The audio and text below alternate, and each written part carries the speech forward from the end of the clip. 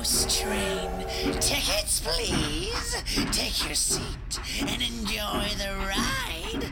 All aboard!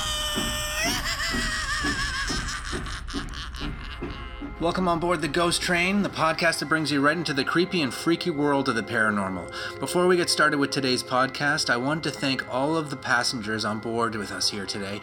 And I wouldn't be doing the show without any of you lovely listeners, so stay up to date with the Ghost Train podcast by following us on Instagram at Ghost Train Podcast, or Twitter at Ghost Train PC, or Facebook, search Ghost Train Podcast. This is where I post all the videos and pics that we talk about on the show, and I also share lots of interesting paranormal articles and also my own life events.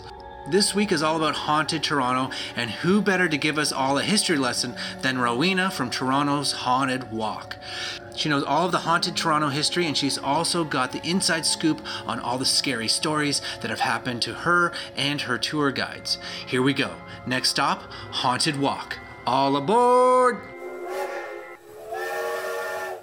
Rowena, welcome on board the Ghost Train podcast. You're a local Torontonian working as a brand development manager for the Haunted Walk here in Toronto. And you have a few ghost stories to share with all the passengers here on the GT. And I'll let you take it away. Wonderful. Thanks so much for having me. Thanks for being here. Oh, it's so tough to know where to start with ghost stories from Toronto because I have so many that I just really love getting to share. Well, I think like a lot of times people want to know about personal experiences that have happened to our staff. So maybe I'll start by talking a little bit about that. Yeah. So a couple of years ago, we actually started giving tours up at Black Creek Pioneer Village. And that has proven to be one of the creepiest places we've ever gotten to give tours before. And I've worked in both our Kingston office and our Toronto office, and it is the scariest place I have ever been. Really? Actually, it was a caller, Lindsay, from a few episodes back. She was actually on her way after we had finished talking to go to Pioneer Village to take part in a seance. Oh, that's us as well, actually. Yeah. And I thought that was so cool. And I was wondering if that would maybe cause more activity to start to stir up in that area. There's definitely some of our guides who think so, and we're very frightened that would happen. I don't know if it officially did happen.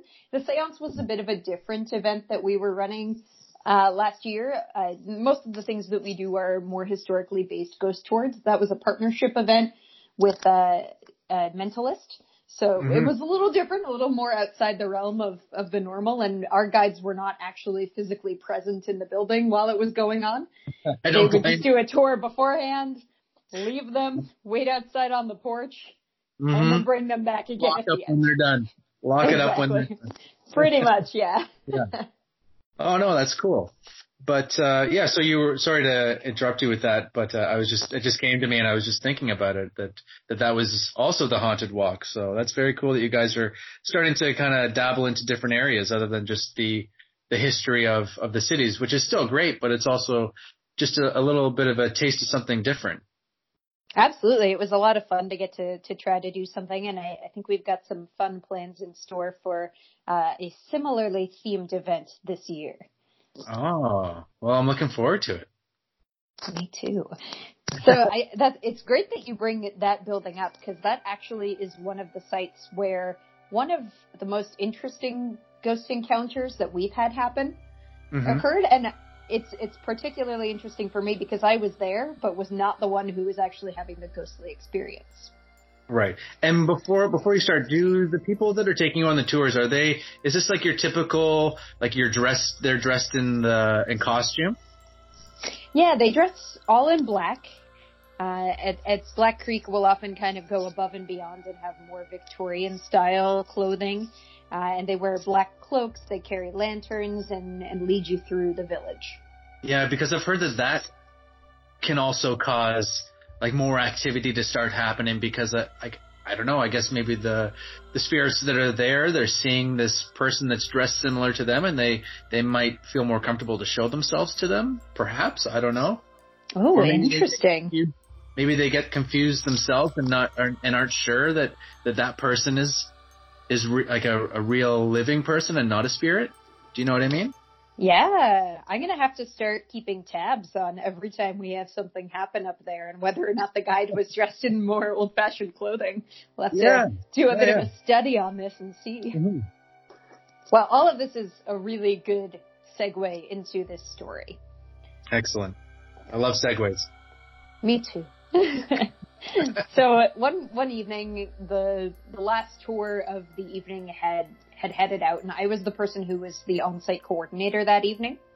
Mm-hmm. And another one of the guides had finished up, and she and I had decided we were going to go head to the far end of the village where the tours weren't and see if we could, have anything spooky happen to us. But As we were planning to do this, a couple people came running up saying they were late for their tour. Because the village is dark and kind of hard to navigate if you haven't been there before, we decided we would walk them to the tour before heading over to one of the other buildings to go check out. Ah. And as we were walking along the main street, we were with this couple, we were chatting with them, we were trying to catch them up on what they had missed on the tour so far, when suddenly the guide who was with me said, "Do you see that?" And I was looking around saying, what are you talking about? Up ahead of us, walking further along the path toward the building where we actually did the seance last year, there was this figure of a woman in an old-fashioned kind of gray-blue dress. Now, I'm describing this based on what she told me, because I didn't see anything. Really? Really. Wow. So she's describing this, and she's convinced that I'm messing with her because as someone who hasn't had a lot of paranormal experiences myself, I often tend to be a little bit of a joker and have fun with the other guides on the staff. But when she asked if we saw it, the man who was with us and the couple said that he did, but the woman said that she didn't. So there were four of us there. 2 of us could see it and 2 of us could not. And the other guide actually... crazy to me. Yeah. And at the time, Black Creek was doing some of its own more historically but darker themed tours of the village. So the other guide went running up ahead because she assumed it was just one of their staff members.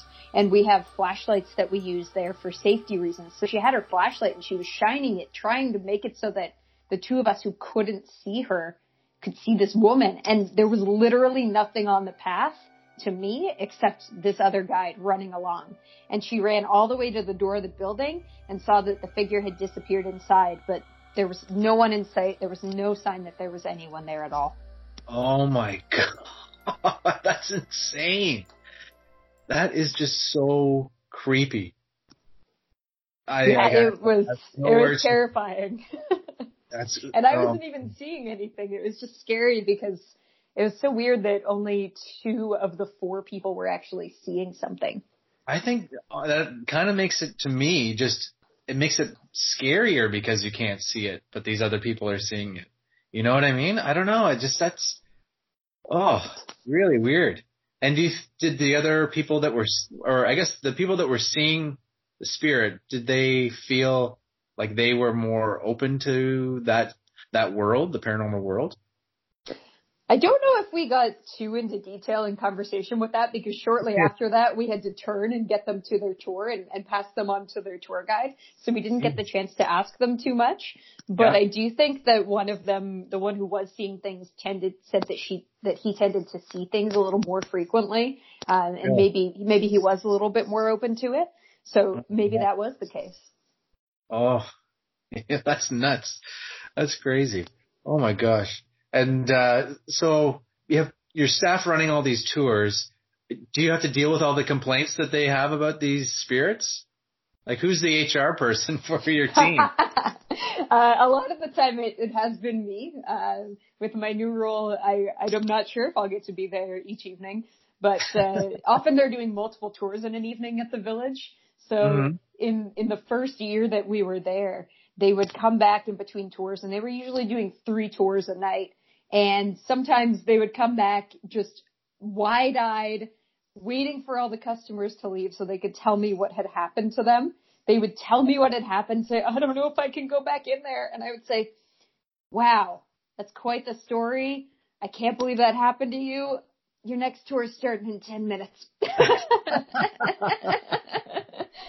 Oh my gosh, you got that right. Oh my. The show must go on. Wow, that's incredible. Yeah, just make them, just keep working them. Keep working them. Get the more stories out of them that way, I guess. Well, that's pretty cool. So do you have any other stories from some of the staff members that they've told you? Some of the more famous ones, I guess? Another one that happened in a similar area there. We were talking about how our guides didn't actually go inside for the seance, but they actually sat on the porch in order to make sure that there's escape games that go on as well at the village in the evening. So they were making sure that if anyone tried to go into the building, they didn't disrupt, and also being on site in case anyone felt that they needed to leave because they were scared. Right. And there's another person on the staff who's now our Toronto manager. Her name is Jill, and she is another person like me who hadn't really had a lot of experiences. On the last night that we were running last November, right, she called me from the porch, and she was asking me if there were any kids on the last tour that was out still running that evening. And I said, no, there's no kids on that tour. Why? What's going on? And she told me that she could see the figure of a little boy by one of the other buildings, not too far away. She was describing him to me in detail. She was talking me through it as she walked her way over and found that there was absolutely nobody standing there. Oh my God. Anyone that listens to the Ghost Train, you know that I am terrified of ghost kids. They just freak me out. Oh, that is nuts. So there's just nobody there. There was no one there. And one of the stories that we talk about frequently on our tours is of sightings of a little boy in that area of the village who's been seen ducking behind tour groups. He's been seen in the cemetery. People have felt him tugging on the back of their coats. Oh my God. And like, does anyone have any idea of who this little boy could be? Like, the way that they describe him? Is there any like little kid that had passed away around that area? We have some guesses. There's a cemetery on the property that is original to the site. And there's a few of the buildings that are original as well, but a lot of the buildings have been brought in from elsewhere. So what we think is that maybe it's one of the people who's buried in the cemetery. There are several of those tombstones that are for young children. And based on the age and the clothing for the era that's described, we found that there was the grave of a little boy named Robert Frank Atkinson. He died just shy of his 5th birthday.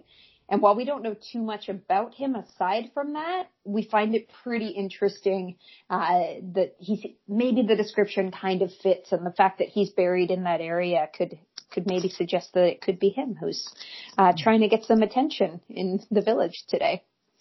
That's pretty creepy. So the buildings that were brought into the property, were they just built for show, or are they old buildings that have history to them as well that were brought there? They're all old buildings that were going to be demolished in their original locations. The majority of them date back to the mid-1800s. Because what I was thinking was that spirits could have been attached to those buildings, and in the move, they've had their spirits now moved with the building. It's true. Black Creek is a very interesting study of what maybe could be causing a ghost, because in some cases, like with this little boy, it could be a case that it's the land that the spirit is attached to. In other cases, it could be the building itself. There's a building that's in that side of the village called the Manse, and one of the people who's suspected to haunt it is a former reverend who would have lived in the building. Yeah, no, it's just so crazy that this one piece of land in Toronto is just has so much heavy activity all around it, right? Yeah. The other thing that's interesting is a lot of the artifacts are not original to the buildings themselves. They're things that have been donated that are from similar time periods. So it also brings up the question of, is there something that's haunting certain objects? Is there a spirit who's clinging on to a particular item that's been brought into the building who has nothing to do with the building itself or the property? Oh yeah, that's what I mean. It's like it's just got so much going on in it, and I think that's just so cool for that to be here. You know, we have that here in Toronto, and we should be proud of that kind of stuff. But Absolutely. yeah, and I like how your company is doing the right way of showing it off, and yeah, really showcasing what we have to offer to the paranormal world, because we're out there, right? And we're here. We got a lot of history too. Like I was talking to some people in the US, and they were asking what's going on? What's the scene like in Toronto? I'm like, it's booming, man. It is got like tons and tons of history here. And even if you go to the outskirt little areas, even those areas have tons of stuff going on. So it's exciting stuff for people to come up and investigate, and for people just to come up and learn about, right? Absolutely. I think one of my favorite parts of getting to do tours in Toronto, especially after having done them in Kingston, is that people don't really think that Toronto has any history. Yeah. Meanwhile, it's there. You just have to look for it. And oh yeah. While they may have taken down a lot of the buildings over the course of its history, it's still got so many stories to tell, and we just scratched the surface of getting to tell them on our tours. I'm always excited when we learn something new and we get to share something with people that they've never heard before. Mm-hmm. Yeah, I love it. So those are pretty wild stories about some of the people that have been affected at your workplace by spirits. Do you want to just tell us some of the history that we were just talking about, how Toronto is so rich in the paranormal? Sure. When you're talking about ghost stories, you do kind of have to talk about some of the bigger historical events that have happened, because I think a lot of the different ghost stories that we share in Toronto can be tied back to different darker things that have happened in its past. Mm-hmm. One of the biggest events that I think could have to do with some of the hauntings that we share on our tours date back to the War of 1812 and the Battle of York, because at the time, American troops decided that little old town of York, even though it was the capital, was pretty defenseless, and they wanted to take it over. So in April of 1813, they invaded. And the British troops didn't really know what to do because they were outnumbered. There was no chance that they were going to win, even with their indigenous allies. So the Major General said, all right, let's ignite our own gunpowder magazine and hightail it to Kingston. So a huge explosion happened, and the American troops were livid at the time, because that's not common courtesy in battle. So they buried their dead and then went and took revenge on the town, burning a lot of buildings and pillaging from the residents. And I think that has led to a lot of different areas that are known to be haunted in the city, including Fort York, as well as the exhibition grounds, which are both fairly famous haunted sites. Oh, yeah. Yeah, I used to live down in Liberty Village, and I would always kind of go by Fort York, and it is creepy. It's creepy at night, I'll tell you that much. It is, for sure. A lot of people walking in that area in the evening with their dogs or just enjoying a stroll at night will see figures of soldiers walking around the fort when the historic site is completely closed up for the evening. I'm not going to lie. I'd go down there with my dog sometimes and just try and see the soldiers. I'd be like, all right. No luck. All right. And I never saw one, but I would always go. I was like, is that one? No, it's just another homeless guy. Okay, on to the next one. But sounds like you have the same problem I do. You're too keen to have it happen, so it just never will. Yeah. Well, maybe not never. Knock on wood. Yeah, there we go. We knocked on it. There we go. We got it. Yeah, so there you go. So there's two spots that are very rich in history and have known sightings of spirits, right? Yes. So I know that the distillery district in Toronto has a lot of rich history to it as well.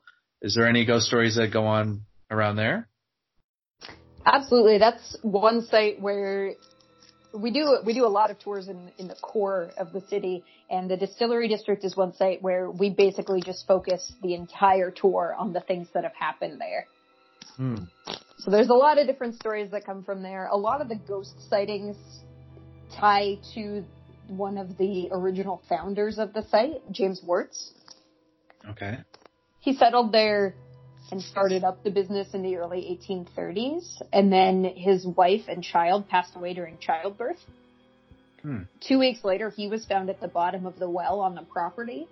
It's suspected that it was from his own grief, so he made that decision himself, but no one knows for sure. But almost ever since, they've seen the figure of a man in old-fashioned clothing wandering the site, and he's not a negative presence. He's just kind of a watchful presence who sort of seems to be kind of curious as to what's going on. So a lot of people suspect that this man and this presence that they feel could be James Ward's, and maybe he's lingering on watching over the business that he left behind. Wow. And when did people start to document that they were seeing this man? The main documenting of it seemed to start in the 1990s. This was after they had shut down the distillery as an operational business. And that's when a lot of film crews started to come in, because it was this beautiful Victorian site. At the time it was a little run down, but it was abandoned. So it was a perfect place to use to film different movies. And people would note that they would see this man wandering around. They would have workers up on the rooftops who would look down and see someone wandering around, and the area should not have had anyone in it. Because, like I was going to say, that whenever there's some sort of change with like a building or someone's home, if they start doing renovations on their property, it seems like that kind of escalates some of the activity. It may not, doesn't mean it's going to be a bad thing, but if he's just showing himself now, it might just be his curiosity, because at that time there was a very big change for the distillery.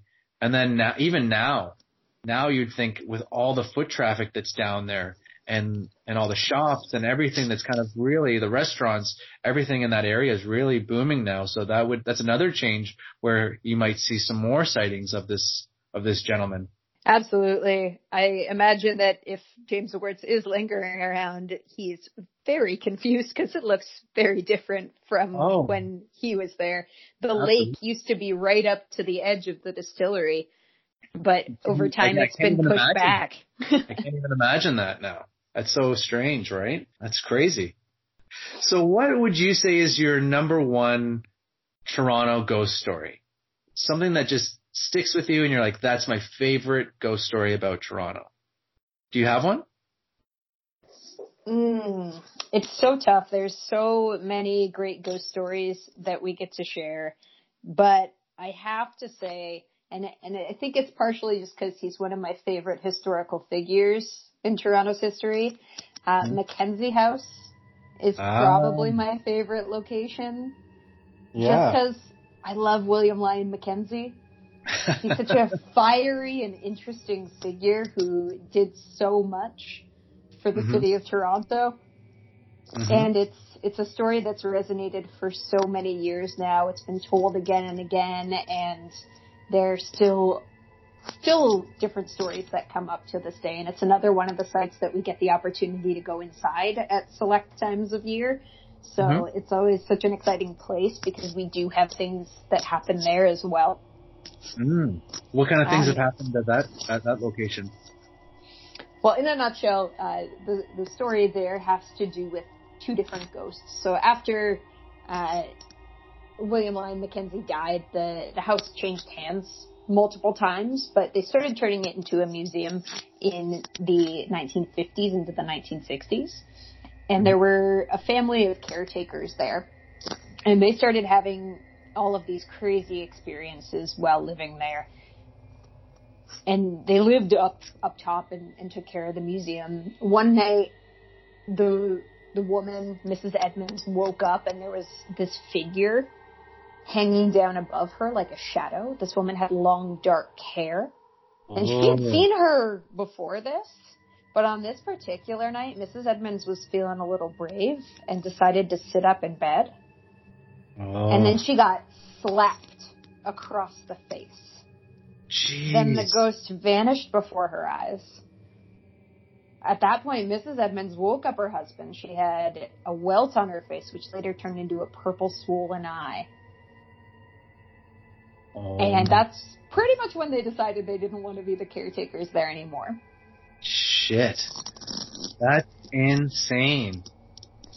To be physically attacked like that by a ghost is just nuts, right? Yeah, one of the other little fun trivia facts about it is it's one of the few sites that's had actual mention of a ghost in an official government document. When the building was handed over to the city of Toronto, they had a line item of what was included with the house that said "one ghost exorcised." Are you kidding? Not at all. There's only the only awesome. other one in Toronto that I'm aware of is a plaque on the Toronto Islands for the Gibraltar Point Lighthouse that talks about the ghost that's said to haunt that site. Oh my God, the lighthouse! That is one of the most haunted places in Canada, I feel. It's definitely up there. It's got to be like in the top 10 at least, right? I would say it's definitely known for being quite a haunted site because you don't get access to it aside from, I think during Doors Open from time to time, they'll have tours where you can go up inside, but otherwise you can only peer at it from outside. And I'm one of the people who's walking around hoping maybe I'll see something. But again, if you hope too hard, it doesn't seem to happen. Does not. It doesn't work. But like that location, I remember growing up hearing about it, reading about that lighthouse. And also I remember CBC, which is the Canadian Broadcast Corporation. They had their own like little haunted history episodes that they would air from time to time. And I remember them doing a show dedicated to that lighthouse. So yeah, no, there's all this history here. The other one that I wanted to ask you about before we wrap up here, is the Keg Mansion. I know that may not be in your tours, but have you ever been? I have. It's a little too far to walk on any of our tours, but I do know the ghost story and have definitely been for the food and in hopes again of seeing something spooky. Yeah.